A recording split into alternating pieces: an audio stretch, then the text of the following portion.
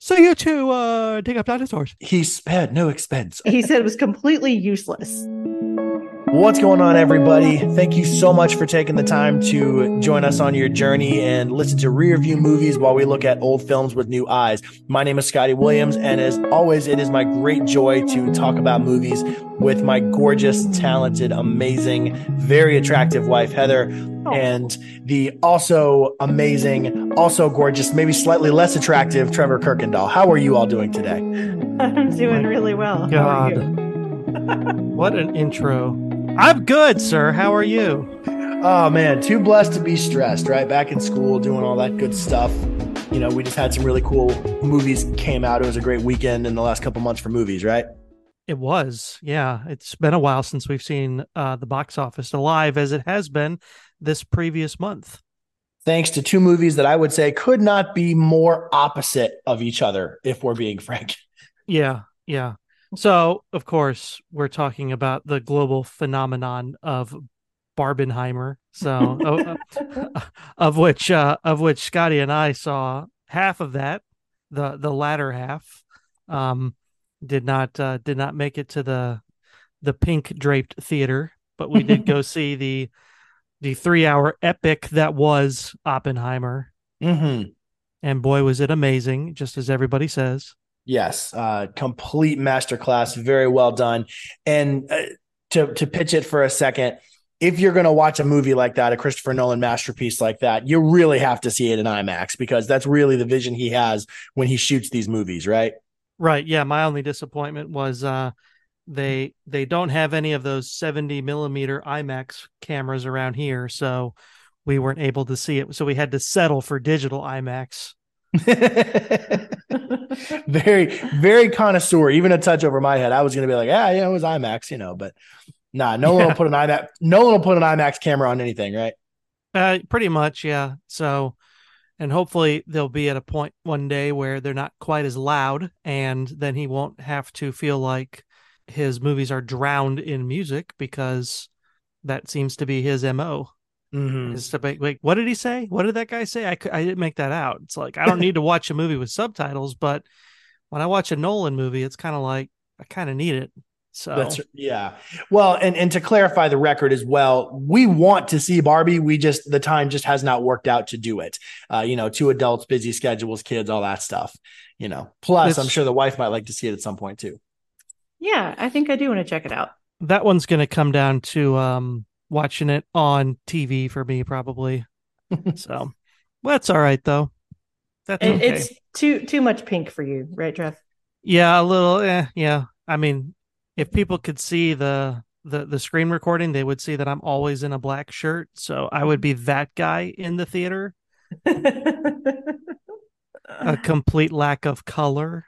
Whereas for Oppenheimer, we were enjoying, me and him pointed out a couple of times as we were watching it, how many folks showed up in costume for Oppenheimer, Oh wow. even though I would tend to guess it's going to be way harder to get a costume for Oppenheimer than it would be for Barbie. Yeah, I mean these guys rolled up in 1940 style suits and they had the brimmed hat on and everything. Oh Just wow. yeah, How fancy. there were at least two people in that sold out IMAX theater that showed up like that. Yeah, the hats were So easily my favorite touch. Although to be fair, they may have just been fashion statements, for the time. but yeah, it was pretty great, and a lot of people are already saying best picture, but I want to caution everyone, let's pump the brakes. It's only July when it came out, and there's Mhm. still a whole season of stuff to come after that, including one movie which everybody,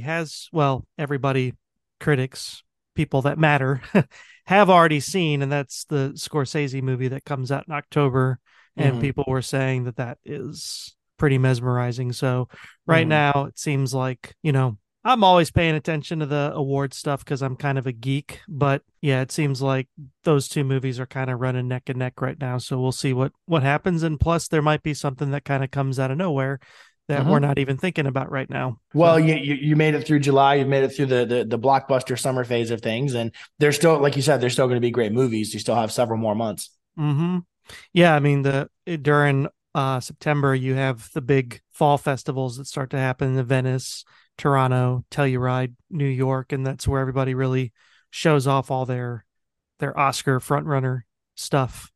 So um, we'll see a lot of reward stuff coming in the next couple months, or we'll get to hear about it. And then as the stuff slowly rolls out the theaters over Thanksgiving and Christmas holidays, that's when everything happens. Everyone asks why all the Oscar movies come out at the end of the year. It's because voters have a really short memory, and very rarely do movies win this thing that come out in the early part of the year. Last year, an exception, Everything Everywhere All at Once opened in April, and that ended up winning Best Picture. Famously, The Silence of the Lambs wins Best Picture, opening on Valentine's Day weekend of 1991. What a Valentine's Day movie that was. Yeah, cringe. Yeah, I think that one probably even opened before the Oscar ceremony for the 1990 movies even happened. So by the time that ceremony was broadcast, we'd already seen the movie that was going to win Best Picture for next year.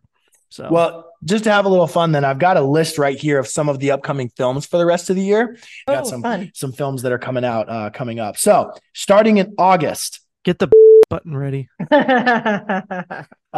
Some of these I'm just going to skip because as much as I would love to hear Trevor come up with a word for the Meg 2, the trench, I'm not sure I would enjoy. Last Voyage of the Demeter. I'm actually interested in that one, just because it's an entire movie based on the prologue of Dracula. Yes, Heather is shaking her head, so I'm pretty sure I know what. Yeah, I'm lost. I don't know what you're talking about. She's Googling ways to say no creatively right now. So then August 18th, which is a red letter date for the two of us, of course, their anniversary. So I'm going to take her to see Blue Beetle, the DC release. Oh yeah, course. Blue Beetle. Yeah. Okay. Oh right, yeah, because nothing says romance like a DC movie. Well, not only that, but a DC movie that is basically the second to last movie of a zombie deal with James Gunn getting ready to take over. But I'm going to say this, Joel Mariduena, I never say his name right. He was in Cobra Kai. Excellent. I really would love to see him have a good movie here. But Trevor, can you tell me that the returns are not looking promising? I saw 30 million in its first weekend. So for a like $100+ million movie, right? Yeah, it's not great. Yeah. No bueno. So then Gran Turismo comes out August 25th. I don't know what to think of that one. I mean, it could be good, but it also could be completely crap. Yes.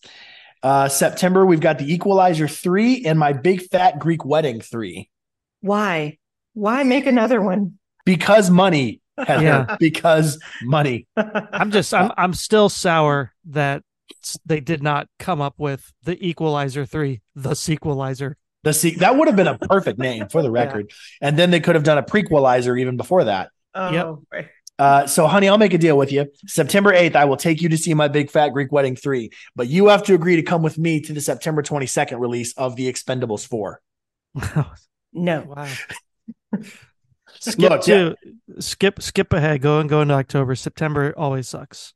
So October, there's a couple of these from October that me and you saw trailers for at Oppenheimer. One of them being the new Exorcist film, The Exorcist Believer. Yeah, The Exorcist film that is hotly anticipated when we roll that one. So why are they making another one of those? Because money, honey. Because money. It looks like crap too. It just looks terrible. You take a film, I think it's really hard to take a movie that's that iconic for particular time reasons and then just try to recreate it with the way we make movies today. I'm just not so sure that's going to work. Nope. Killers of the Flower Moon, the Scorsese film you previously mentioned, October 20th. 3.5 hour epic that's apparently just absolutely phenomenal. It screened at Cannes out of competition earlier this year, and it wowed the whole place. Everything 4-star reviews across the board, 5-star reviews across the board from everybody. They called it DiCaprio's best performance ever. They said the young lady that's in there, I can't remember her name, Lily something, or I can't remember her name, but she's one of the main roles, and they said she's phenomenal. So De Niro and DiCaprio's first movie together in like 30 years, Scorsese's first movie with both of them together. So that's going to be, I don't know. And it's a great story too. Really, really, really great story. So I can't wait to see that. The last weekend of October before Halloween, you've got Saw, another Saw movie because money. Pass. Yeah. Five Nights at Freddy's. I'm not going to lie. Moderately interesting. For those who don't Mm-hmm. know, that is based on the phone game that is essentially a jump scare machine for kids. Mm-hmm. You pretend you're working at something, and the whole point of it is that you're going to get jump scared by some creature. But I mean, hey, video game movies can be interesting. November we have the Marvels coming out, another Marvel film. Nope. Keep going. And then November 17th, Trolls Band Together and The Hunger Games, Ballad of Songbirds and Snakes. Double nope. Skip. Move on. Well, I guess I'm with you. Yeah. I mean, yeah. No, so November 22nd, we may have to make an appointment to see Ridley Scott returning to historical epics, directing Joaquin Phoenix as Napoleon. Some of those pictures, like some of those stills they've taken, dead freaking ringer. Yeah. And then December, we have Timothy Chalamet taking his turn in Gene Wilder's place as Wonka. Yeah, that one doesn't look too bad, actually. I didn't know they were making another one of those. It's supposed to be a prequel. It's like a prequel. Okay. It's like how Willy Wonka started the chocolate factory. Oh, that could actually be interesting. I mean, if it's done it looks really good.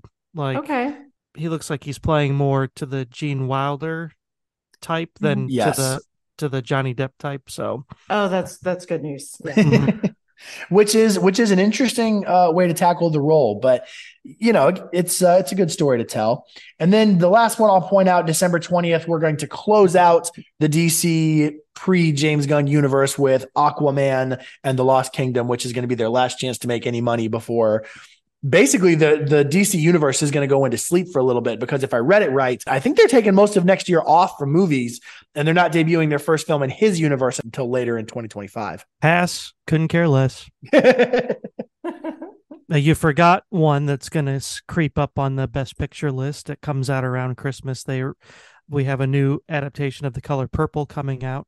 I saw that Christmas release. Basically remake of the movie, new take on the movie. New take. So the 1985 movie by Steven Spielberg was the adaptation of the Alice Walker book.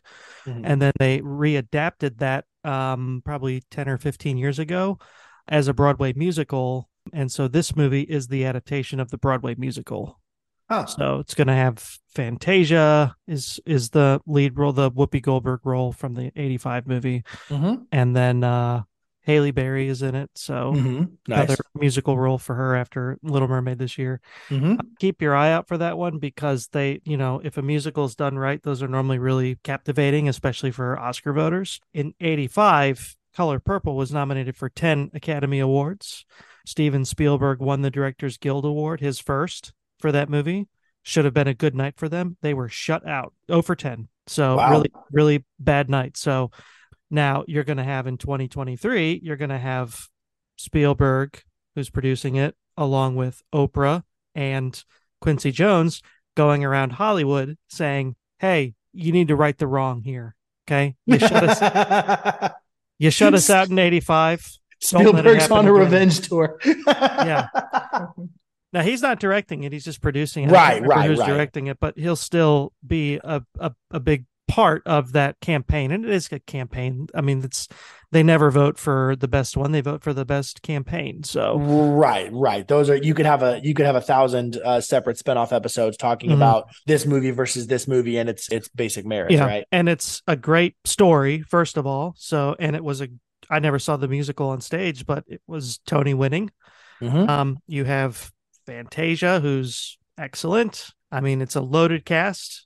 Like I said, I don't remember who all is in it, but look up the cast. It's a who's who of really good singers. So, and nobody's seen it. Nobody's seen it yet. So nobody has any idea if it's going to be any good, but it's already, if I said Oppenheimer and Flower Moon were running neck and neck on Best Picture right now, Color Purple's right behind it, and nobody's seen it. Everyone's just assuming it's going to be great, and it looks great. They have a trailer for it, unless they bump it to 24 because of the strike, which is still a possibility. Right, which is also looming large over things continuing. So, looking at this cast right here, again, Trevor said look it up. I'm looking it up.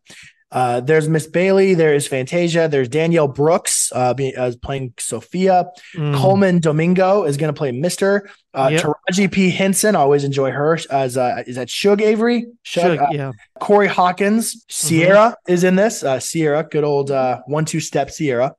Felicia Pearl Mapazi and Anjanou Ellis. Apologies to anyone whose name I am destroying. Anjanou Ellis Taylor, she was in King Richard last year with Will Smith, or 2 years ago with Will Smith. Excellent. She was great in that. She'll be good in this. Ooh, Lou Gossett Jr. is in it. So making an appearance there from back in the day. And David Allen Greer as well. Mm-hmm. I'm not in with the R&B crowd. So is it her or is it HER? How do you say the name of that artist? I am unfortunately not well connected to that either. Spell it out. Do you spell it out? I don't know. She's already won an Oscar too. Unfortunately, I'm not sure. Okay, yeah. See, I figured you would be, but okay. I know. Yeah.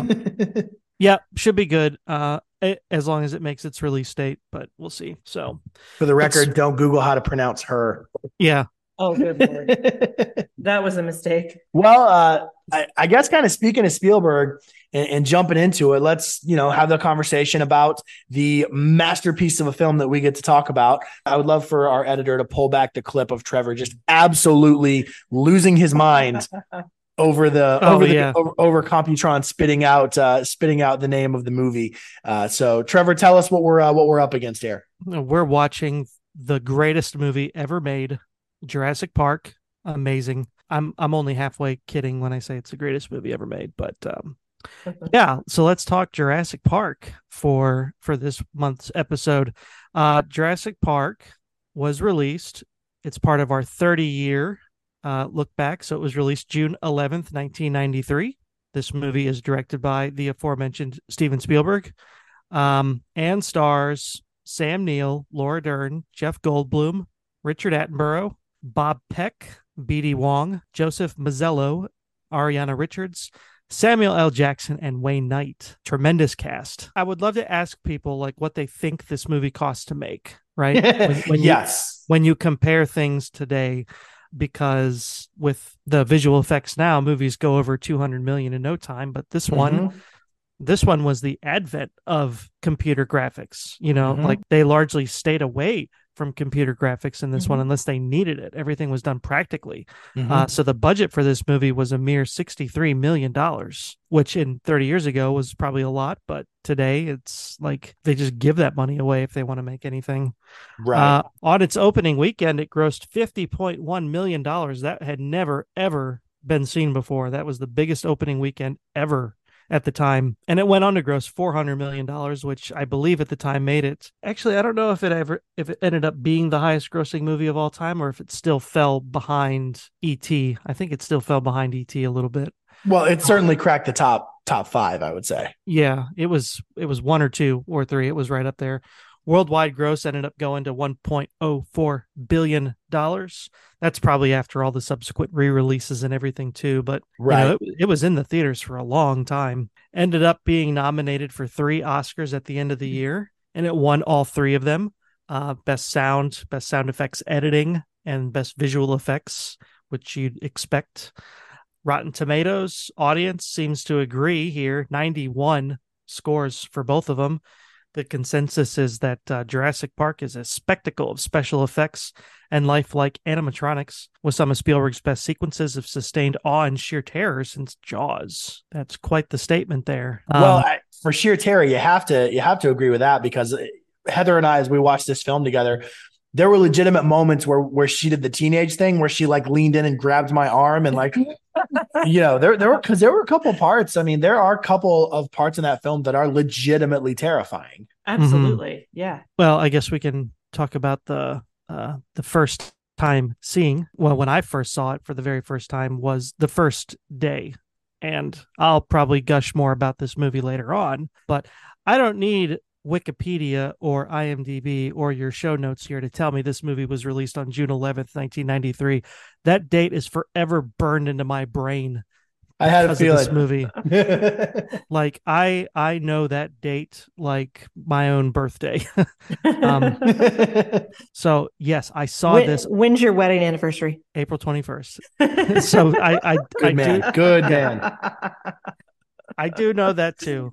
My wife is out here trying to make guys sleep on the couch. That is not cool. That's not cool. I'm messing with you. Our anniversary is coming up in 3 days, and you're going to do that? Very funny. He's trying to say, "Hey, I remember, so don't let me on the couch." Subtly. Yeah. Well, yep. But yeah, we saw this on June 11th, 1993. I know exactly where I was that day. I know exactly what theater we were at in Illinois. The theater's not there anymore, but saw it, and we took my sister. I was 10, she was 8. She was scared out of her mind after this movie was done. Uh-huh. Yeah. Slept in the parents' bed for like a week. But I just remember we were after the movie was done, we had to make a quick stop at a grocery store, and like my sister's just clinging to my mom while Oh. me and my dad are walking around the store going, "Oh, that scene where that happened, that was so awesome." There were lots of scenes that as a guy, you're sitting there going, oh, yeah, right. Yeah. So when was y'all's first time seeing it? So I saw it probably around the same time it came out as well. I do not have the date etched into my brain as Trevor does it, but it is a time I saw it as a kid, completely wowed by it. And like everybody else, just completely entranced because the premise was so interesting, right? I mean, dinosaurs in a movie and they look really real. And yeah, very, very, draw a lot of tension for me. Heather, how about you? I was a kid when, obviously we were all kids when this came out, but I watched this movie with my two older brothers and I was terrified, much like your sister. Yep. And my brothers thought it was hilarious. And they were really, really mean to me afterwards for like the next week and a half. It was terrible. Love it. I'm sorry, but I love it. What a perfect spectrum, right? Because Trevor is talking about this like a quintessential life experience. Heather's over here like, I needed therapy after it was over. And I'm in the middle like, yeah, I saw it. It was good. Well, I think just to continue with the gushing for a minute, like how much what's even the right phrase in being into movies. You know how into movies I am. Yeah. Like that was a whole different world before this movie. It was this movie that did it. Like this was, if I can point to the calendar and say like when I became as fascinated as I was. And it started about 18 months before that when Spielberg released Hook, and we went and saw that in the theaters. That was December of 91. We went and saw that in the theaters, and I was pretty taken by that one. And just wanted to know all the secrets about like how did this idea about like Peter Pan growing up, how did that come from an idea to this gigantic spectacle that we just watched on the big screen? Mm-hmm. And so my dad kind of told me about certain little aspects of filmmaking. We'd found books in the library. I mean, I'm 8 in 1991, going on 9. And okay, so it gets written, then what? Then okay, your producer finances it, then what? Who's the director? Oh, the director's the guy that really calls the shots. Okay, I got it. And then I spent the next year counting down to this movie because I got kind of into Spielberg did Hook. So what is he doing next? Holy crap, he's making dinosaurs? That's pretty cool. I spent that year and a half between Hook and this one kind of catching up as much as I could on all his old stuff. Became a huge fan there. I remember I really wanted to see Jaws. My mom was like, "You're just a kid and it's rated R. You can't see it." I was like, "Well, touche. I guess I can't." I didn't know what touche. Never mind. I didn't say that, but you know what I mean. But I'm like, yeah, good point. I guess I can't watch an R-rated movie if it is rated R. And then I remember seeing the box in the video store, and I looked at the back, and at the very bottom corner it said PG. And I took it to my mom. I was like, "Mom, I can see it because it's PG." There's a gotcha moment. Yep. And the days before your child can read. Yep. So yeah. So like completely big moment when this happened. And it's stupid to say movies are life-changing moments or whatever, but this one was. So I got nothing but love for it. And I saw it 7 times in the theater throughout 1993. Drug my grandma to it. It was great. So that's so cute. I don't think there's anything wrong with saying that movies are life-changing. That's for some movies, that's kind of the point, right? Right. Yeah. I mean, for some movies, that's kind of the point. You look at movies about real life events that give you new perspective on things. When I taught history, you would be surprised how many times kids would come in interested in a topic because there had just been a movie made about it. Mm-hmm. After 300 was made, I answered a million questions about the Spartans. Mm-hmm. And the same thing. And, you know, so I'm sure Oppenheimer will garner the same amount of attention for the story of the bombing. And the story was pretty decently faithfully told. So nothing wrong at all with saying movies can be life-changing. I think that's kind of in my opinion, I think that's kind of the point. Cause Heather, you can probably point to a movie that did something for really big for you, right? Not off the top of my head, but if I had some time to think about it, maybe. Legally Blonde. I love that movie. What do you know? Well, what's a life-changing movie for you? Oh, for me? Yeah, for you. Oh gosh. You're gonna laugh, but No. I Back to the Future, 100%. Yeah, I mean, all day long. It's funny. I was doing an assignment at school. I had to make a special lesson that we were doing in school, and they mixed up all the classes. So there were some kids who I had taught previously in this session, a bunch of kids I'd never met before. Part of the session involved sorting kids into groups. I named one of the groups Back to the Future. And one of my kids walks right in, looks at the handout and goes, "You made this, didn't you?" Because I tell every kid that listens, I say, it's the best movie ever made. You can disagree with me. No problem. You're welcome to be wrong about it. I am shameless. A couple of my seniors, we have a really funny discussion about the movie too, because obviously it's tough to pitch from a distance. But no, Back to the Future was seminal for me, definitely. All right. So now that I had a minute to think, I'm sorry. Were you good? Okay. It doesn't matter if he was done. You're ready to go. No. Okay. So well, I had a minute to think about it, right? Yeah. When I was a kid, I and you guys can go ahead and laugh at me about this, but I positively loved the movie Space Jam. And I know that is really, really silly. And I wouldn't call it necessarily life-changing, but I'm a huge Michael Jordan fan, right? Yeah. I always have been. And I always watched the Chicago Bulls when I was a kid. Every time, I just loved that movie. And being a kid and then seeing him go from the basketball court to the big screen was like one of the coolest things for me as a child. Mm-hmm. And yeah, you can go ahead and laugh. No, I'm not going to laugh. No, I'm just going to say that's the far superior of the two Space Jam movies. Yes, it is. That is somehow the second time Trevor has rendered an opinion on the greatness of both of those two films. Hey, you know what? I got nothing bad to say about Space Jam, because if there's one thing I do think it does better than the most recent version, which I did take my daughter to see, I liked it. I thought it was good. The older one was more, I think, family friendly. Mm-hmm. And it was in general a more enjoyable movie because the plot wasn't that. There were places where the new Space Jam, the plot was a little convoluted. Like, LeBron's, you what? Places? Yeah, where the plot was just very hard to explain. Whereas I can explain Space Jam to you in 2 seconds. Michael Jordan versus aliens for the fate of the Looney Tunes. Done. That's one sentence, right? But you can't do that with the new Space Jam. You can't explain that film in one sentence. No. So I thought it tried to do a little too much to be better, because honestly, it could have been LeBron James versus the aliens for the fate of the. I thought they should have leaned into the whole conversation, right? If you're going to have fun with it, have fun with it. We know everybody debates LeBron versus Jordan. Have fun with it in that film. Yeah. I would have written something completely like meta and fourth wall breaking, and I would have turned it into a piece of the debate, for goodness sakes. Well, you know, somebody probably wanted to do that, and it was probably shut down by a certain somebody. So I'm just saying, there's some people out there that don't like to hear about those comparisons. Yep. And he starred in the first movie, that's for sure.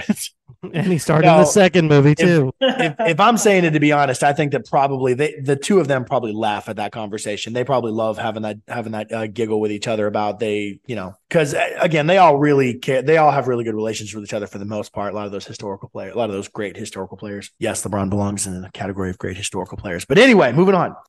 So speaking of opinions, of course, if we're going to talk about this film in context, we want to talk a little bit about Roger Ebert's opinion. So Heather, would you tell us what Mr. Ebert had to say about Jurassic Park and its rating? Absolutely. Roger Ebert gave it 3 stars. And he said, when young Steven Spielberg was first offered the screenplay for Jaws, he said he would direct the movie on one condition, that he didn't have to show the shark for the first hour. By slowly building the audience's apprehension, he felt the shark would be much more impressive when it finally arrived. He was right. I wish he had remembered that lesson when he was preparing Jurassic Park. His new thriller set in a remote island theme park where real dinosaurs have been grown from long dormant DNA molecules The movie delivers all too well on its promise to show us dinosaurs. We see them early and often, and they are indeed a triumph of special effects artistry, but the movie is lacking other qualities that it needs even more, such as a sense of awe and wonderment and strong human story values. Okay, I'm going to strongly disagree with him on this one. They are not shown early, and No. honestly, they're not shown often either. There's very few shots of dinosaurs in this movie. Nope. You kind of get the glimpse of it at the beginning during the little prologue at the beginning, but then you don't see him again. It's like probably I didn't track the time or whatever, but the first one you really see is that Brontosaurus, Brachiosaurus, whatever. Sorry to any of the dinosaur fanatics out there. I'm gonna get the dino names wrong. I don't think our one listener is a dinosaur fanatic, so I hope not. no, we don't see them early and we don't see them often. Maybe that was the thought back in the day, but now you watch these abomination of sequels that have followed after this movie, the Jurassic World. Let's think about this for 1 minute here. Well, the first time we see a dinosaur in Jurassic Park, how does it happen? They come up in those Jeeps, right? And Sam Neill looks to his left, and he's like, off screen. I can't see it. He stands up and he's just in complete awe, and then he grabs Laura Dern's head and turns it, and she just stands up too, and they're both completely awestruck. And it just builds and it holds, and then this beautiful wide shot of the dinosaur. Yep. And to get even more like ridiculously technical, this movie's aspect ratio is more boxy, which gives you that sense of height rather than that long landscape. A very deliberate choice, because they knew these things are going to be so big. They'd rather have a taller frame than a longer one. Now let's look at Jurassic World. What's the first time we see the dinosaurs in Jurassic World? It's about 5 minutes in, and it's just a bunch of raptors running through some forest. Yep. And then they stop in front of Chris Pratt, who can apparently hold his hands out, and that's it. Yeah. Who is who is a raptor whisperer now? Yeah. Also, that film's aspect ratio is the wider aspect ratio. It's not as tall, so therefore you never get all the dinosaurs in the same frame from top to bottom. They're always half of it. Okay, that's showing it early and often. Okay, it's almost like in what was that, 2015 when that movie came out, 2014, somewhere around there. Yeah, and you watch this movie and the dinosaurs run on the screen, and everyone in the audience is like, "Oh, cool, there's some dinosaurs." Like, who cares? There they are. What? We've seen them. At that point, it's been 20 years. Okay. Right. We know this, but then no one had ever seen anything like this before. Right. It was so crazy. The closest we had with like visual effects this stunning in 1993 was 2 years earlier for Terminator 2. Right. Which did inspire some of the visual effects on this film. If it weren't for that, we wouldn't have had the visual effects we had on this movie. Movie critics don't always get it perfectly right. You know, they have opinions, they have thoughts. And truth be told, I have another critic's opinion down here who I think is, spoiler alert, absolute fecal matter. But at the end of the day, I think what is reflecting in some of these reviews is I think critics expected Jaws. Because half the reviews I read about Jurassic Park mention Jaws. Well, everyone's going to go back to the comparison that they know.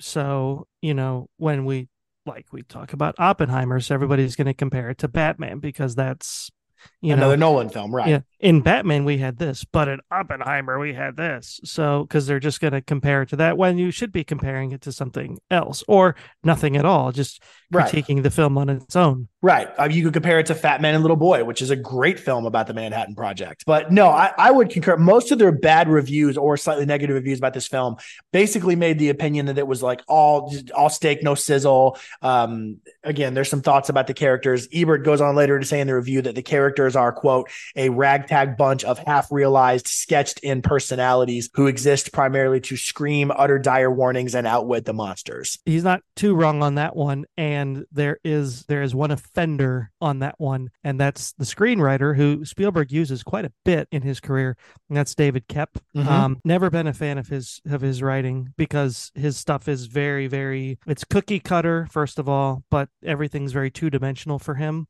Mm. And his dialogue, there's not many writers out there that can top him for stale dialogue. Just watch. He wrote a movie the following year. If you want to go back and see some really, really amazing dialogue. 1 year after this movie came out, another movie David Koepp wrote came out called The Shadow. Watch that again and tell me that's not the cheesiest crap you've ever heard. I love The Shadow, man. Alec Baldwin, he can't try. Well, that, you know what? That's another movie with really excellent, really good looking visual effects. Okay, not good looking, but good visual effects that are interesting, right? And buoying a film with, no, it's not Tarantino for sure. So I always remember one scene from The Shadow, and it was when Baldwin showed up at somebody's house to do some investigating, but he had to identify himself not as the Shadow, but as somebody that worked for him. So they had their call and answer. So he says, "The sun is shining," and then the guy responds with, "But the ice is slippery." And then it dawns on him that, and he looks at Alec Baldwin. He goes, "You are an agent of the Shadow." You're an agent of the Shadow. and Alec Baldwin's like, "Yes, that's why I taught you the code, idiot." No, he says, "Who?" And the guy goes, "Oh, right." Yeah. Oh, no. David Koepp, we love you, but your dialogue sucks. Thank you for writing good movies, but your dialogue is terrible. Well, Heather, do you think that the film is all dinosaurs and nothing else? I mean, no, I wouldn't say all dinosaurs and nothing else. They had to build around it somehow to explain all this, but I do think it's most of it. Well, and I think there's a good reason for that. So if you go back to the timeline of the film, the process, like Trevor was earlier talking about how a film goes from, I'd like to make this movie, to the movies on screen. Spielberg gave an interview because he was asked, I think he was on Colbert, late with Colbert, about the crazy hellish stretch he endured in this year in which he made Jurassic Park, finished it, and then went off and shot Schindler's List. Again, two masterpieces in the same year. Basically. Right. He said he had actually been waiting to make Schindler's List for 10 years, waiting for the right script to come along after he read the original book. But with this one, when he read the book, his exact quote in a previous interview was really funny. "I fell over myself. I made a fool of myself in front of Michael, doing everything but getting down on my knees and begging him, because I loved the idea of DNA and dinosaurs and all the combinations and things you could do with it. They paid Crichton $1.5 million for the rights to the movie, I think before the book even came out. I think you're right on that. I can't remember when the book came out, but it was very close to when this was optioned and set to be made. And I can't remember. I think somebody else might have had this before Spielberg. Spielberg was probably always attached as a producer, but actually directing it. I mean, that's the same with a lot of movies is somebody else has it and then it ends up in someone else's hands and it's made great. Like you just mentioned Schindler's List. That was supposed to be Scorsese. Did you know that? Did not know that. Yeah. And Scorsese was like, "Yeah, I think you should do it." So. Well, it's funny. He said that he took 10 years to make the movie, but when he finally did make it, he had to make the decision to make it that year because basically he said that he finally got a script of the movie that he liked, like really, really liked. And he and his wife were reading it, he said, and he wanted to make it before winter started in Poland. Winter ended in Poland. Thank you. Before winter ended in Poland, because he didn't want to have to wait another calendar year to make the movie. Yep. Yeah, he was ready to go right then and there. So he left. Yes. He left Hawaii in probably October of 92 and flew right over to Poland and Germany to film over there for the next several months. There's a lot of comments, and you can watch Jurassic Park and see it left and right. There's a lot of like editing errors in there. Yes. Like the cars are wet before it starts raining, stuff like that. Things that weren't caught. And I think part of that is the fact that they were viewing the edits over an archaic 1993 style internet. He says when he sent to film it, it said that sound effects editing wasn't done, mixing wasn't done, and color correcting wasn't done. Okay, yeah, that makes that's sense. What he said anyway. Yeah. And that he trusted those three things to George Lucas to oversee while he was in Poland filming. Yeah, I mean, it was all ILM anyway, so it was all up there getting everything finished. But yeah, there's a lot of stories about the editing of this movie and the filming of Schindler's List simultaneously, and then getting this one ready for release while starting to cut Schindler's List, and then promoting this one, and then pivoting to promoting Schindler's List at the end of the year. Yes, this may have won 3 Oscars, but Schindler's List won 7. So at the end of the night, Steven Spielberg movies had won 10 in 1993. Yep. Which is pretty crazy. Yep. And again, the gamble pays off for Spielberg, because I was doing a little bit of research on historical payouts for films to directors and how much money they wind up making on films. And it turns out that this payday that Spielberg got for this is estimated to be $250 million. Mm-hmm. Because he had a deal for a flat amount plus a percentage of gross profits. Mm-hmm. And some directors do this. So for a comparison, when Christopher Nolan did Dunkirk just recently, $20 million and 20% of gross earnings. Mm-hmm. That's Dunkirk, 5 years old at this point? I mean, not exceptionally old. So that was his deal. And so Spielberg got one of the biggest paydays apparently in movie history for this film, but it's not the biggest. According to my notes, the biggest one, does anyone want to take a guess which director earned the payday for the biggest one? Well, I'm not going to guess because I'm looking right at it. So. Well, you can go ahead and spoil it. Who got the biggest payday? I've heard this too, and I don't know how much truth there is to it, but you say it's Mel Gibson for Passion of the Christ. And apparently that's because he was really having trouble getting studios to want to make the film. So he personally invested a lot of his own money into it. Mm-hmm. And in doing so, I'm sure there were lots of deals made for, hey, I'm going to give you this much for this much back. And then when the film massively succeeded, he took a fat chunk of profits. I've heard that, and I've seen that figure before. Like if he pulled in 350 to 400 million for that movie, which is possible. I'm not saying it didn't. Yeah. That's a domestic box office of 600 million. So 200 million went to someone else and 400 went to him. I don't know. Yeah. I'm not saying it's not possible, but I don't know. Right. Well, and that's one thing I wouldn't have had the context on as I was doing the research for the film, because when I was looking at the numbers at first, I said, my God, $250 million for a movie, when modern movies, the directors are getting $20 to $30 million. That number still stands out in a pretty big way. So I guess jumping into some other really interesting aspects about the film, I know Heather has a few thoughts about the sound and some other things about it. Oh, I absolutely have lots of thoughts about the sound. So when I was in college, I had to pick a movie and talk about the Foley sound for that film. And so I picked Jurassic Park. I didn't know McFoley was in this film. The Foley sound? Is that what you said? Yeah. Yeah. Okay. Yeah. And so it was just really like, I wish I had a copy of that paper because I found all these crazy things that they did. So describe what Foley editing is for the uninitiated, right? for the our one listener that may not know what that is, and me for the record. So Foley sound is it's where people will come in with like different objects. And well, for example, like, let me find it here. I was watching a video earlier about one of the ladies who actually worked on this film, and she explained how they made the film for the baby dinosaur hatching. And she had ice cream cones that she was holding in front of a microphone, and she was breaking them in her hand. And that was the sound of the egg actually hatching. Yeah. And then she said what they needed for this scene was like a wet sound coming from inside of the shell. Mm-hmm. And so she had a cantaloupe that she was squeezing, right? She was squeezing the juice out of it and holding it, of course, right there in front of the mic. And then she was scraping, she had a knife and she was scraping a pineapple. And that is what they used for the sound of the dinosaur's skin as they picked the baby dinosaur up. Yeah.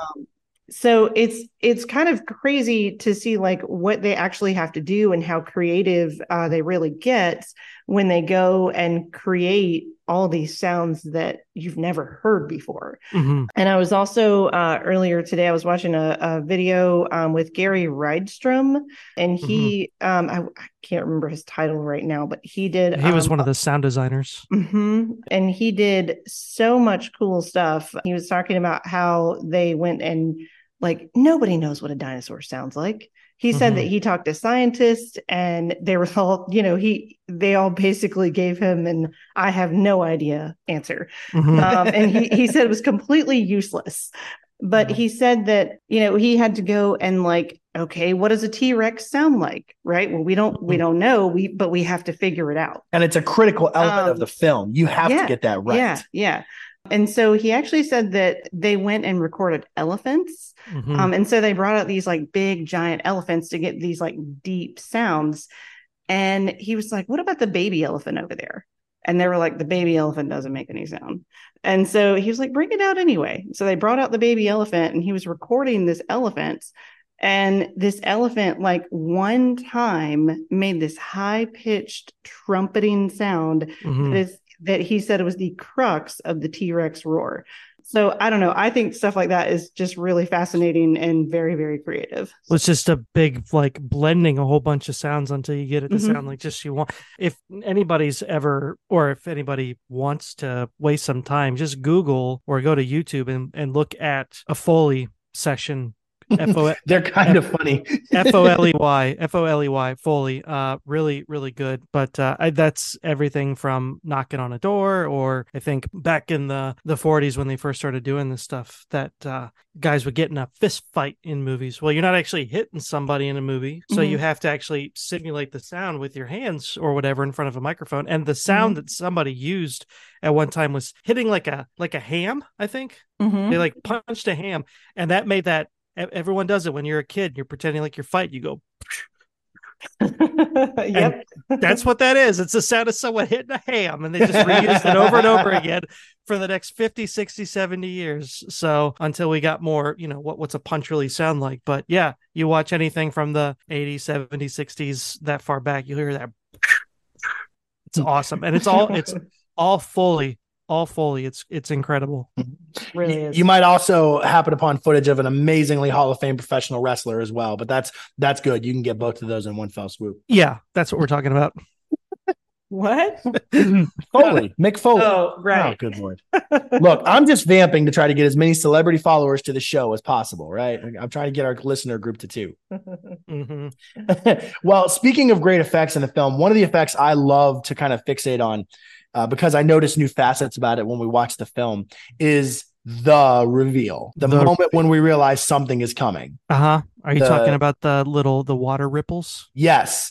The fact that you're looking at it close shot tight to this water cup, and then Now, Trevor, I'm as geeked about this movie as you are, you have to know the story of how they did that. I know how they did that. Tell me, I'm here. Okay, so they couldn't figure it out. They knew they had to have that happen, but they were trying to figure out how they were going to do it. And of course, if it was 2023, they would just CG the crap out of it. But apparently the story goes the guy was sitting at home trying to figure it out, and he had a cup of water, and he just randomly put it on his guitar, just thinking, like, or even maybe not thinking, but he put it on there and he just plucked the low string and the ripples happened, and he was like, oh my god, here we go, we got it. So they essentially strung a guitar string underneath the car and plucked it, and it shook the whole car and got that effect they were looking for.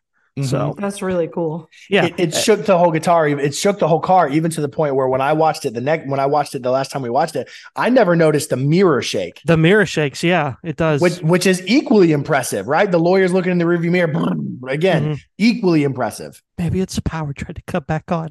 Right. Maybe it's a power trying to come back on. I suddenly have to go to the bathroom. He just leaves the kids there. He just runs and leaves the kid. What an absolute jerk move, by the way. Yeah.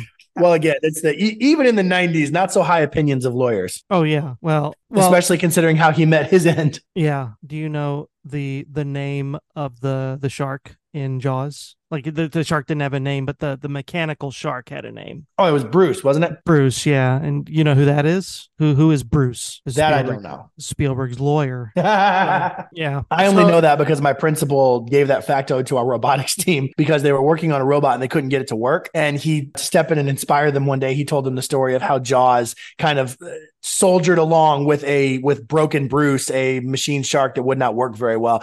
The kids were highly inspired. They called it Broken Bruce for the rest of the rest of the season.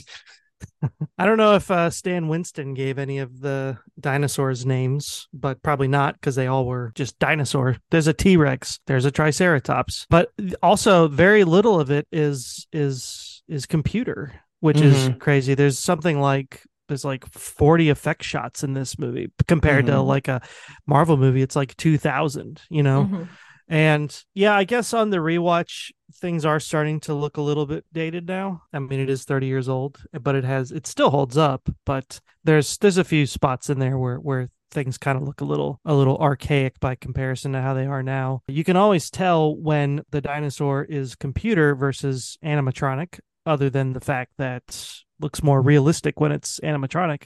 Right. But if you see the dinosaur head to toe, it's computer.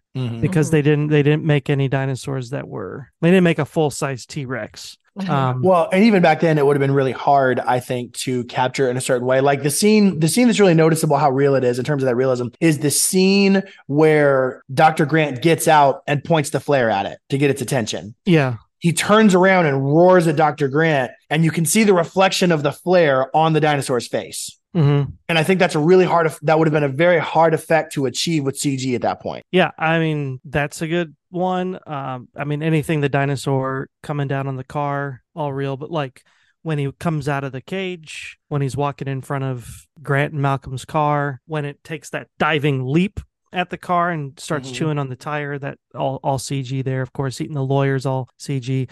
The raptors are all CG when you see them head to toe. When you just see you'll either see just their upper half, or you'll just see their feet, and the feet is puppet work, and then the rest of it is just guys in suits, really. But they don't do that anymore, even though it looks better, you know. And I guess this is the transition part here where I get into how crappy CGI looks these days. And it has to do with the color correcting too, because you get this and you color correct it, and you're color correcting something that's on the same image. You're color correcting an actor and you're color correcting an animatronic, and it all looks uniform when it's done, right? When you color correct before you send it over to the CG artist, and the CG artist is putting it in there, they're compositing it, and it doesn't match the same color tone. And I think everybody nowadays, they color grade based on the color wheel. I don't know if anybody's familiar with that or not, but basically what you want to do is you want to get all the color tones to one specific point, which is essentially flesh tone.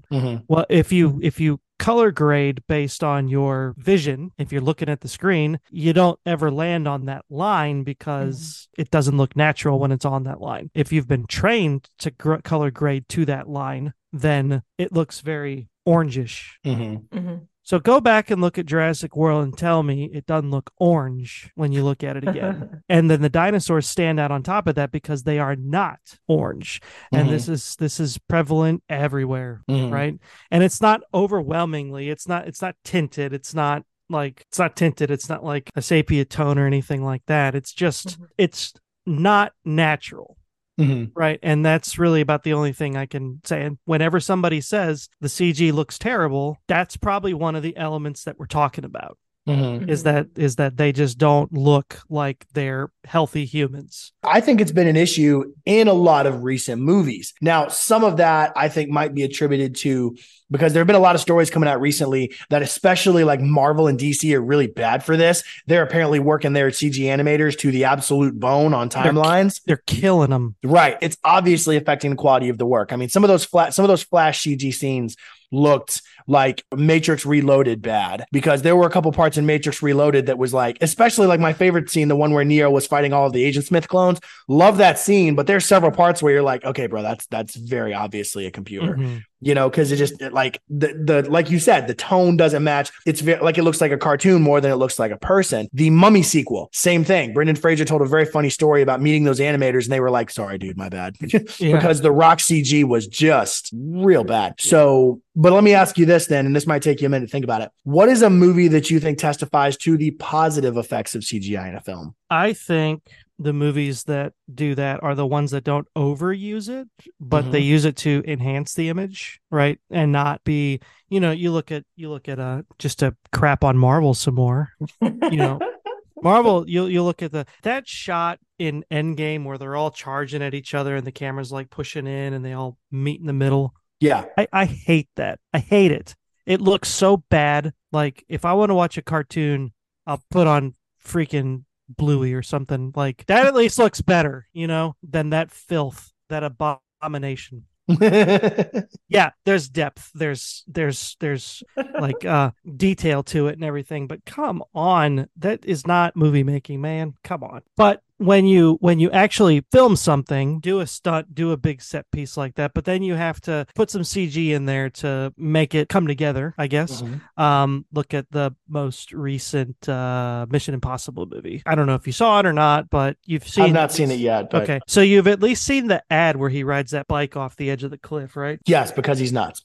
Yeah, because he's nuts. Well, there's no that's not CG. He really did that, right? He rode the bike off. But you look at the behind the scenes and he didn't really ride it off off of rock, right? Like there's a ramp there, and then they covered the ramp with CG. So they enhance the shot that way. Mad Max Fury Road's another one, right? There's a lot going on there, but most of it's practical, and they pretty judicious use of CGI. Yeah. Yes, they put that in there, but CG's everywhere, and it's hard to not see a movie, even drama movies.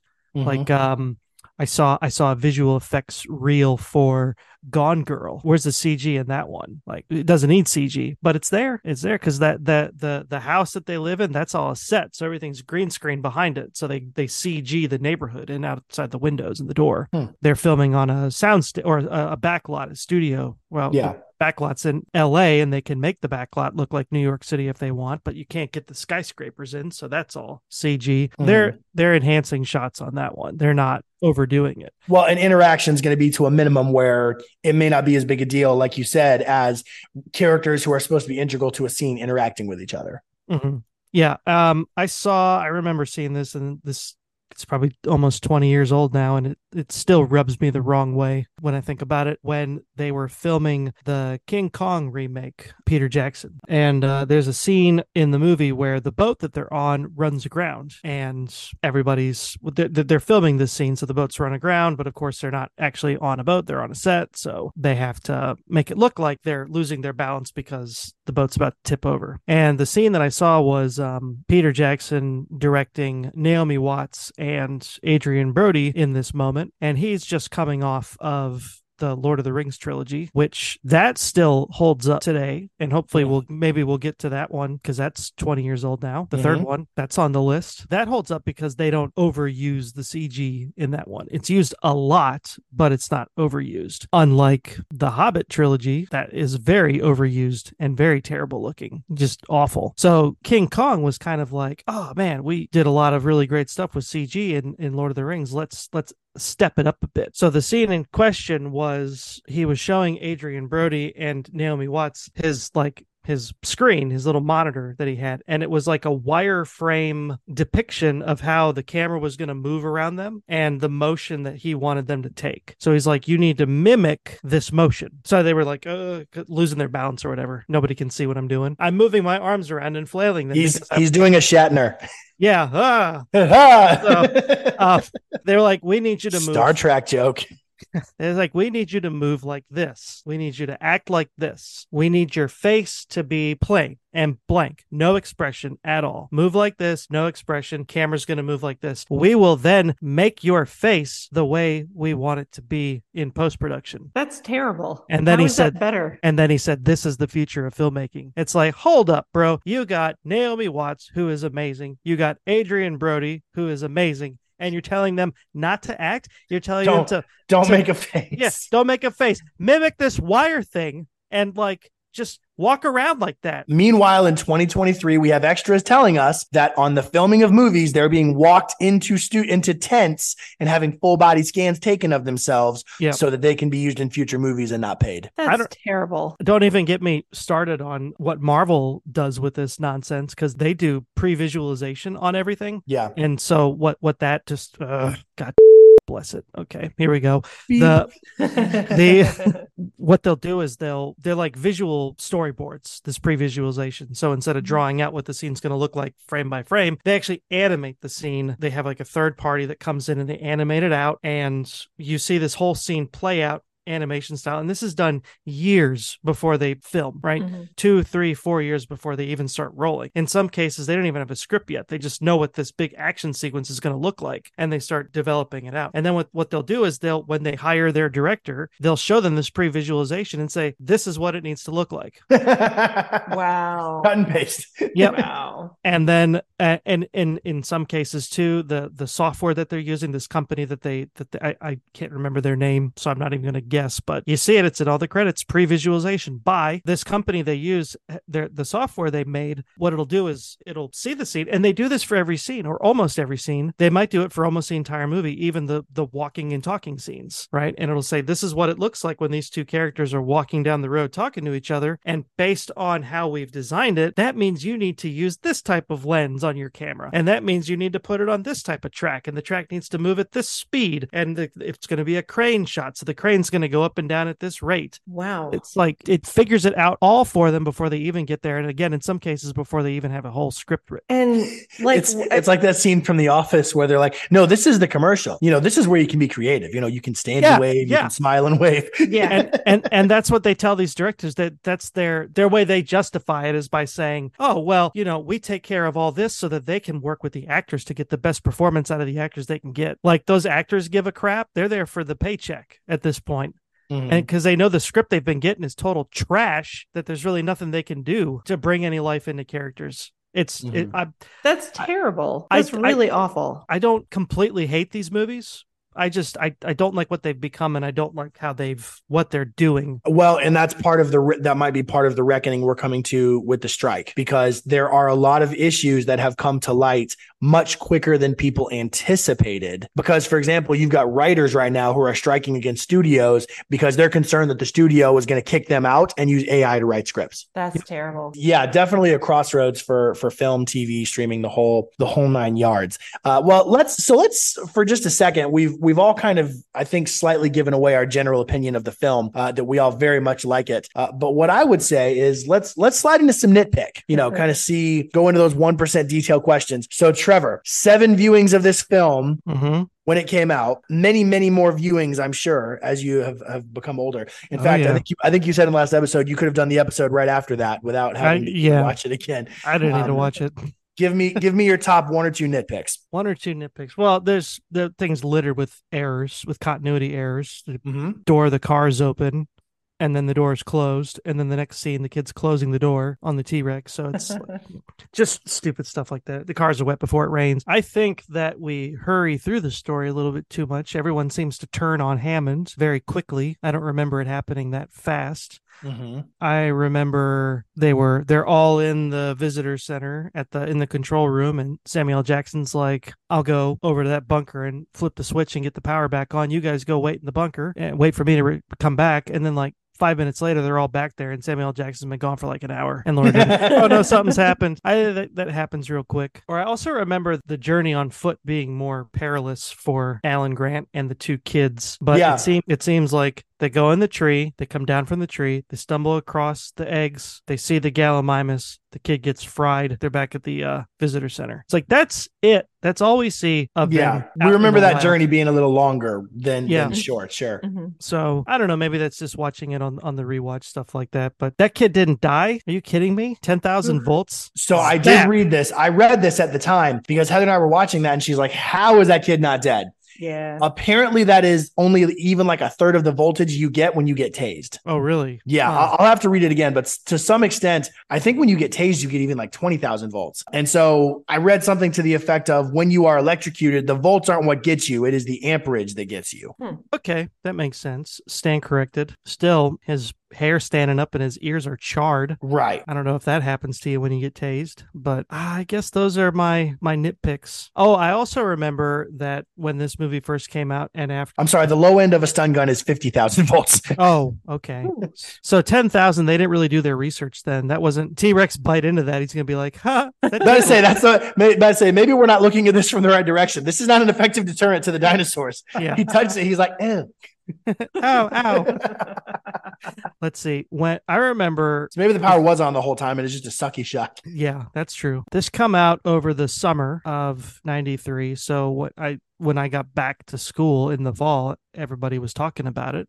We hadn't seen everybody, just a few friends. And one thing everybody talked about was where the sequel was going to come from. And everybody was saying the sequel was going to come from that can of Barbasol that had all the embryos in it. Yeah, they show it to us, and we never hear about it ever again in the next subsequent 5 movies. Yeah, it got pretty destroyed, I thought. Yeah. No, it gets covered with mud, which doesn't necessarily destroy it because it still does technically cool it off. Yeah. Okay. So, and one of my criticisms is very similar and revolves around that character. So what does John Hammond say over and over and over again about this island? Spare no expense. Spared no expense. And again, Richard Attenborough is a treasure. Great escape. Mwah, love it. But if he spared no expense around the camp, why is it that this guy is stealing embryos from him? Because he hasn't been paid enough. Mm-hmm. He did mention that several times. Right? Samuel L. must be getting paid enough to be fine. But apparently Nedry was not getting paid very well. Either that or he just thinks more of himself than he's worth. He's probably he may have been getting compensated completely fairly, but he's just like, oh man, I built the architecture for this whole thing and you're paying me $200,000 for this? I deserve $1 billion. Yeah. Well, and then he goes hyper petty. And my first thought was, okay, if you're trying to sneak out with embryos, there has to be a better solution than killing the power to the entire park. It would be like saying you want to rob a house and shutting down the power to the entire block instead of just that house. But again, that's where we nitpick. My second question is, why is Malcolm in the movie? Because well, that's in terms of the plot, right? Now, I did some research on it. Apparently, in the novel, Crichton basically has him serve as the mouthpiece and the commentator of the film, because apparently in the novelization, Grant and Ellie actually really love the idea and think the park's going to be amazing pretty much from the jump. And Malcolm is the voice of reason. Ironic that he is not the voice of reason in the movie, except for like the one or two lines, right? He is a voice of reason. He's not at all enthralled with the park. He's completely against it the moment he sets on foot on the island, because he's the one that delivers the line about, you spend so much time thinking about it, could do it, you never stop to think about if you should do it. But he said that after, though. After they hadn't even seen the park yet. That was when they were sitting there having lunch after they saw the raptors. I thought he said that after the attack started, but I could be wrong. Yes. Nope. Why schedule lunch after you've fed a velociraptor? I mean, because then you get the funny line. Yes. Well, who's hungry? But who's hungry? No one. Yeah, that part was pretty funny. But no, I love Jeff Goldblum. No problem with him being in any films at all. But I was curious about the placement of his character. And apparently he's there. The lawyer insisted on having him come along. They kind of went off to the line that he was coming along to help with like a different viewpoint on the park. I already got Ian Malcolm, but they think he's too trendy. They want Alan Grant. Grant, you'll never get him out of Montana. Yeah, I know the lines of this movie pretty well. He's too trendy, which is funny because Goldblum does play that really well, because I think for most of the film that he's in up until the dinosaurs attack, I actually think he's a little flighty and spends most of the trip like trying to get with Ellie. Yeah. Yeah, he did. Yeah. So I had heard that they had auditioned Jim Carrey for that role. Oh my goodness. Yeah. I could see that would have been that's pre Ace Ventura. Yeah. But so he would have been in that one before Ace Ventura had come out. Subsequent Mask and Dumb and Dumber, that would have been that'd have been 94. All three of those movies came out in 94. But that would have been interesting, and I was trying to visualize what that would have been like. So you two dig up dinosaurs. I don't know. All right. Well, I have some nitpicks about this film. Okay. So my biggest, well, not the biggest one, but the one I'll start with is where John Hammond is sitting there inside the control room and it's pouring down raining. And who does he tell? You guys will have to remind me. Who does he tell? Is it Samuel L. Jackson's character that he says, "Go get my grandchildren"? No, he tells the hunter. Oh, yeah, he tells the yeah. And I'm like, no, you created this disaster. You go get them. They're your grandkids, and their parents will never let you spend time with them ever again. The old man who walks with a cane is going to go get the dinosaur. Now that's a movie I want to see. Yeah. It's a short movie. He walks into the bush. The T-Rex eats him. Roll credits. I mean, good Lord. But he created this disaster and was more than happy to send someone else to go fix it. And I'm like, no. Rich people ain't got to do anything for themselves. They can just write a check. He's a billionaire. But they're his grandkids. At least it's a real billionaire, unlike Jurassic Park 3. But that's a whole other bag of worms there. Okay. Yeah. So my other biggest gripe with this film is that it's the idea that this guy is trying to play God by creating these creatures that have been extinct for years. Yeah. I mean, and in the end, when it all kind of blows up in his face and everything goes wrong, I'm like, well, yeah, you kind of deserve that because you're doing something that should have never been done. Mm-hmm. And of course, then after this movie came out, there was all the news reports on 60 Minutes in 2020. Like, could this be possible? And Mhm. I think back on those, and I watched those anytime anything Jurassic Park was on TV. I want to watch it, no matter how stupid and boring it was, like 60 Minutes to a 10-year-old. Mhm. So, but I watched it anyway because they were talking about Jurassic Park, and maybe they would have had a shot of my idol, Mr. Spielberg, on there. But they were talking about it, and I think back on that now, and I'm like, you know what? Of course, this is not possible. That's why it's called science fiction. Like they should have 60 minutes. So when are the lightsabers coming? Yeah. Or following on 60 minutes, hoverboards. What Yeah. year? What year? 2015, obviously. Well, but of course the producers leaned into that, right? They like shot videos like, yeah, they just haven't let us put it in toy stores yet. I did rewatch this before we recorded this. I rewatched it with my nephew, who's 11. It's his first time seeing it. He's been asking to see it for a while. We finally sat down to watch it, and it was cool. But when they started explaining the science of everything, it kind of goes over your head a little bit. And he was like, "Wait, so this could happen?" I said, "No, no. Can we get dinosaur blood from mosquitoes and amber? Yes, we can. Can we sequence DNA and fill in sequence gaps with amphibian DNA? No, cannot. That wouldn't happen. You'd be left with nothing if you did Right. that." Honestly, scientifically speaking, the genetic engineering is probably more the problem than the issue of finding blood in a mosquito and amber. Yeah. Uh, I'm sure that happens in certain animal kingdoms, but maybe that's where their design comes from. Their design with both. I don't know. I Mm. don't know. I'm not getting involved in social conversations. Oh no, I'm not either. It's one of those things where when you look in the rear view, you look at something that like, imagine if that appeared in a Jurassic Park film today, Mm-hmm. right? Like imagine they write that part into a Jurassic Park film, like, oh, they're all female. Wait, you mean dinosaurs can change their gender? Bum, bum, bum. Yeah. So, Uh, so one, yeah. one more note I will point out because I just have to get on my soapbox for a minute because I just read this and it's upsetting. There's one part of the aspect of critiquing movies that does tend to upset me.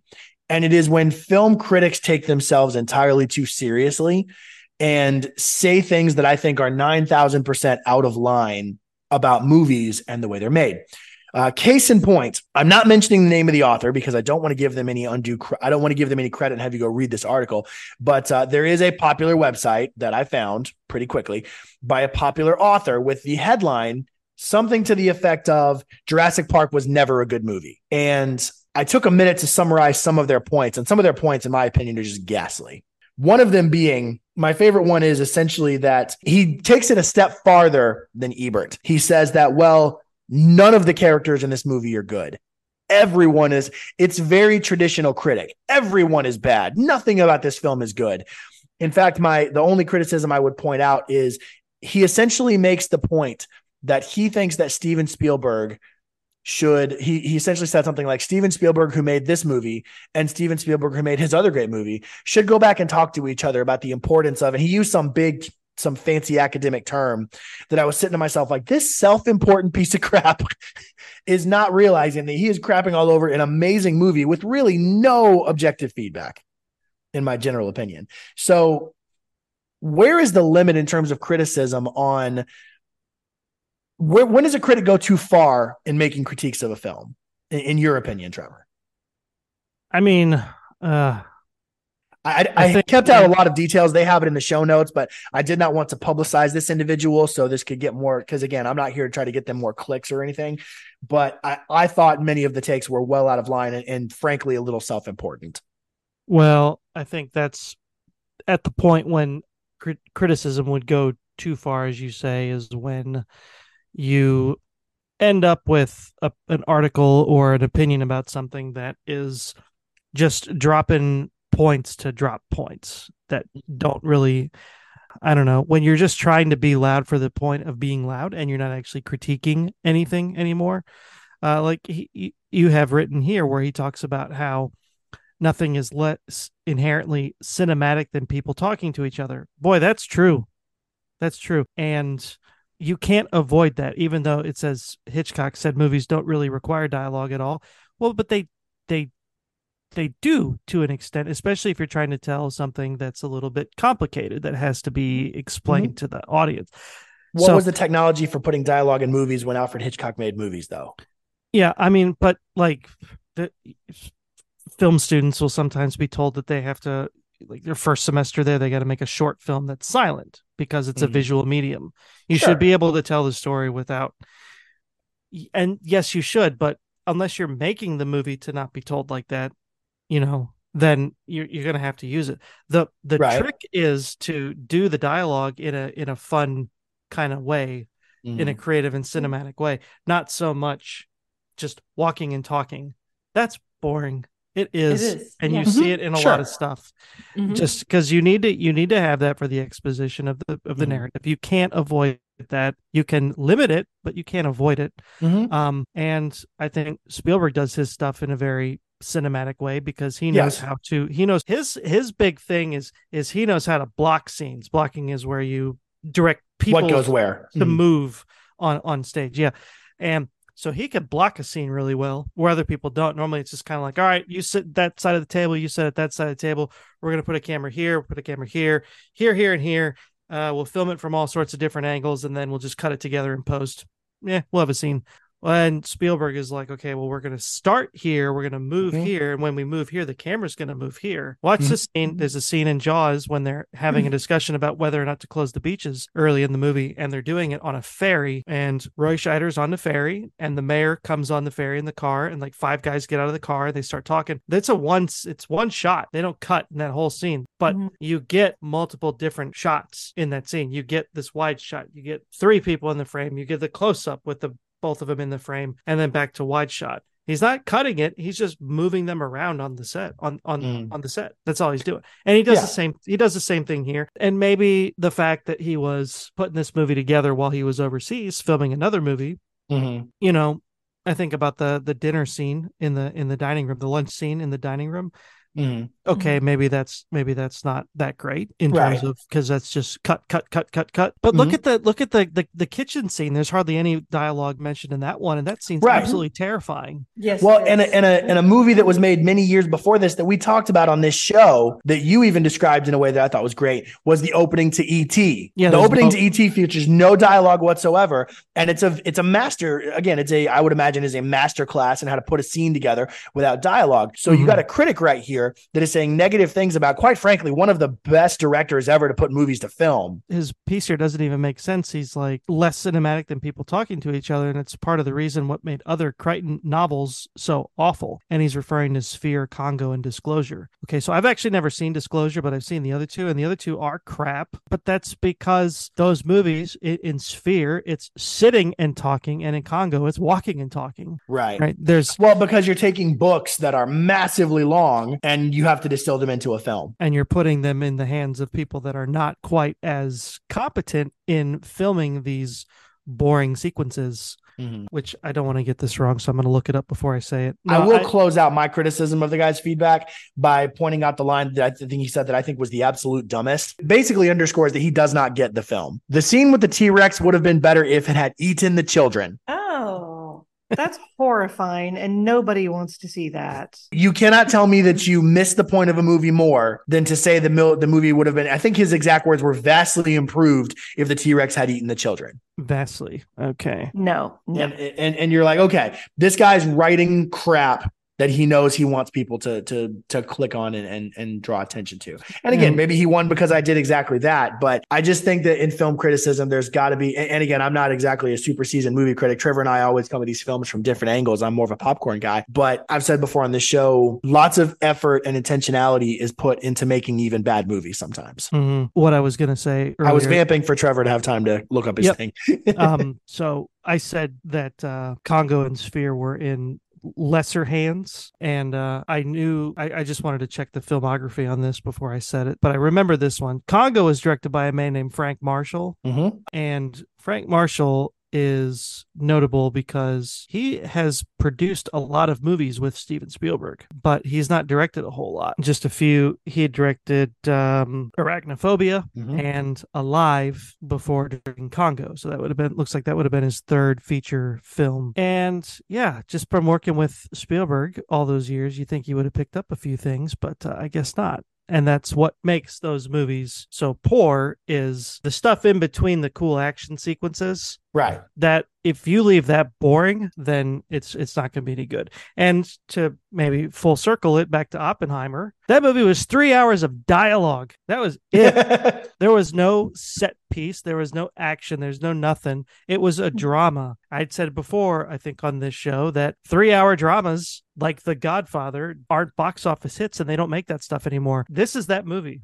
Oppenheimer is exactly that movie. Mm-hmm. It's a 3 hour wordy drama that somehow was made very cinematic and very engaging for 3 hours, and didn't feel like it at all. And that is just, if you know how to do it, then it's good. So yes, which is something I tell people all the time whenever they ask me how I feel about that film, especially. I say, in my opinion, Christopher Nolan's one of the only directors who is consistently very proficient at that style of storytelling. I'm going to start you here and work our way back. It's an acquired skill.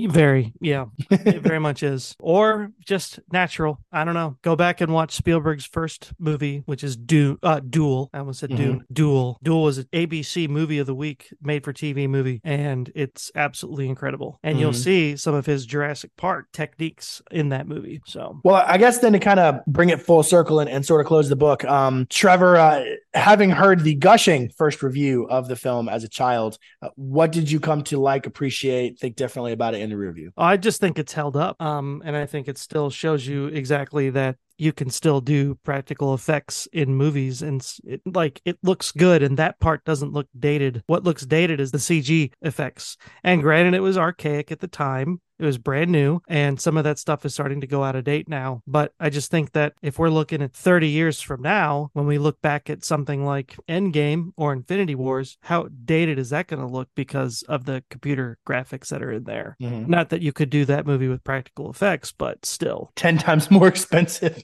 No, 10 times cheaper. You think so? Really? It was $63 million for this movie. Fair I don't point. know what that would be for inflation, but come on. That's a good point. That's a good point. Go back at Titanic, and that movie was $200 million when they made it, and look at the practical effects on it. That still holds up. Yes. Oh, speaking of Titanic and James Cameron, the one thing I did want to point out that I saw in my notes that I thought was hilarious and would really love to campaign for instead of Jurassic World 25 is James Cameron apparently was in the running to get this film. Apparently the studio, James Cameron, was in the running to direct this film, and he got outmaneuvered and outbid for it. He said that it actually worked out better for the total tone of the film. I think that Spielberg directed it. His vision was going to be much more violent. In fact, the term he used was aliens with dinosaurs. I want to see aliens with dinosaurs. Yeah, I kind of give me that. Give me that, right? Give me a movie, like we're doing these new takes on superhero movies where we're doing them R-rated with cursing and lots of violence. Give me Jurassic Park where the dinosaurs just like Cocaine Bear on steroids. Like, let's do it. So I'm gonna go ahead and give Heather the last word here on this. When I saw it in the rear view, I liked it even more. Similar to Trevor, I had a new appreciation for different aspects of it. I noticed several things I didn't notice when I was a kid. And again, nobody watches Jurassic Park to say, oh my gosh, this story is masterfully compelling, or I love this dialogue. Again, nobody watches Star Wars to see Anakin Skywalker talk about how he feels about sand. I mean, there's different, the movie doesn't have to be a dialogue masterpiece. I'll watch Tarantino if I want to see really good people talking to each other. But this film, I think, holds up incredibly well on the review as well. I think it still grips people tight, as tightly as my wife gripped me while we were watching it. On that note. Yes. So this movie did still, there were some jump scares in it and some things that I just did not want to see. And all I kept thinking was, are those two kids ever going to get a break in this movie? Oh my gosh. Like, they're just leave them alone. They're just kids.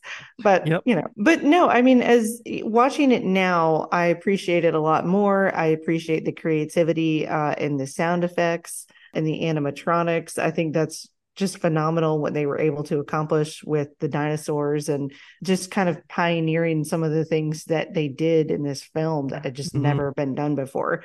And, as a kid, I didn't know anything about any of that. And so now I can really just look at it and think, wow, like, some of this is really cool. Well, it sounds like that just about closes the book for us on the wonderful, wonderful film that is Jurassic Park. And I guess, Trevor, I think I saw the flashing of light in the eyes. I think he is preparing to fire up Computron to tell us what our film for October is going to be. October already? Goodness. This is our September film. Did we ever get the whammy sound effect? We need that in here. We did. I did. Okay, good. Heather quite masterfully did it, along with all of the bleeping that I wanted. Nice. All right, well, let's fire it up. Here we go. Copytron. No whammies, no whammies, no whammies, no whammies. Stop. Okay. This is a good one right here. Back to 2000. Face. What? My wife's face looks like she is sitting at the vet's office waiting to hear if her dog's dead or not. Oh, you're waiting to see if we landed on The Exorcist. Pretty much. His excitement would be much higher for that. We should do that because William Friedkin just passed away. He directed that movie, so we should do it to honor him. But no, Computron has spoken, and we must obey our digital master here. 2003, we're going to one of the cultiest cult classic movies of all time. So bad that it's good. Sir, we got The Room. Oh, no. I have no idea what this is. You will be quoting it left and right for the rest of your life. How's it going, Mark? Hi, Mark. Hi, Mark. Somebody want to give me a better clue here? No, I will tell you absolutely nothing and then show it to you.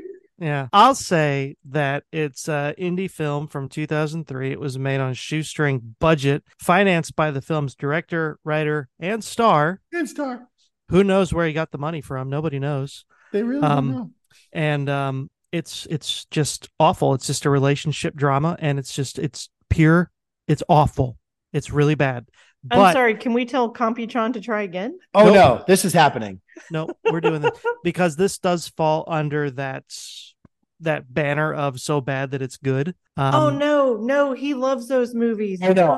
For the record, this is very likely going to stretch the limits for me of the so bad it's good definition. Yeah. You have no idea what we are in for. No, the acting heard is of this. Yeah, the acting is terrible, but it's almost like high school theater production terrible. I mean, it's like Rocky Horror for bad movies because like they'll host midnight screenings of this movie in certain places, and people like show up dressed up.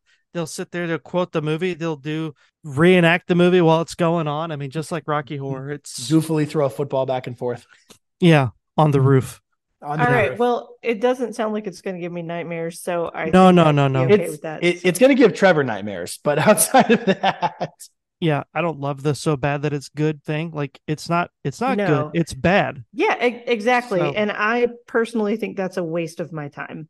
No, it's entertaining at Like least. because it's just like Scotty just has this thing about good bad movies is what he calls them, and I'm like, bad movies. no, that is a waste of your time. Just pick a good movie. So I'll give you a classic example. The Expendables 4 is coming out. I have seen the Expendables 1 through 3. And here's what I will tell you. None of those movies are going to win an Oscar. None of those movies are going to win a Golden Globe. None of that's going to happen. No awards will be won in the making of that film. But you know what will be had? A lot of fun. Because all the Expendables movies, not being cinematic masterpieces, are lots of fun. And maybe that's a better definition is movies. Some bad movies are just fun. Just because it's not an Oscar winning movie doesn't mean it's a bad movie. That's Exactly. not. Yeah. So this is bad. This is not a well-made movie. Maybe we should double feature this one. Actually, now that I think about it. Maybe we should double it with another movie. Let's double it with another movie, but not a movie that's on our list. I'm just going to throw it out. And we can choose to do this. So there's The Room, which I think I know what you want to do, but I'm here for it. Go. There's The Room, which is awful. But then there was a movie made a few years ago outside of our 10, 15, our 10, 20, no, our 20, 30, 40 rule called The Disaster Artist. Which is about Frank, which is the about making the of this making. movie. It's about the making of the movie, and it's really, really good. And doesn't James Franco play Tommy in the film? He does. Is it Franco? Yeah. He's really great. Yes, this movie was so bad they made a movie about the making of this movie. Oh, so maybe not a documentary, a movie. Maybe we pair it up. Maybe we watch The Room and see how awful it is. Then we watch The Disaster Artist and see get that good taste in the mouth at that point. So we'll call it the sweet episode. Multiple rooms. Yeah. Just select The Room if you're going to watch along with us. The Room and not Room. A vastly superior movie, to my understanding. A vastly superior movie, but two very different movies. So, well, folks, there you have it. We are headed for pure cinematic fool's gold coming up here in our next episode. But we are always happy to have you join us for these conversations. Thank you for listening to us talk on about dinosaurs with Jurassic Park. Please make sure you follow us on all of our socials. We would love to talk with you. Let us know what you think about some of these films, and especially I'd love to hear your takes on The Room, because it's coming. And until next time, please make sure you enjoy looking at old movies with new eyes.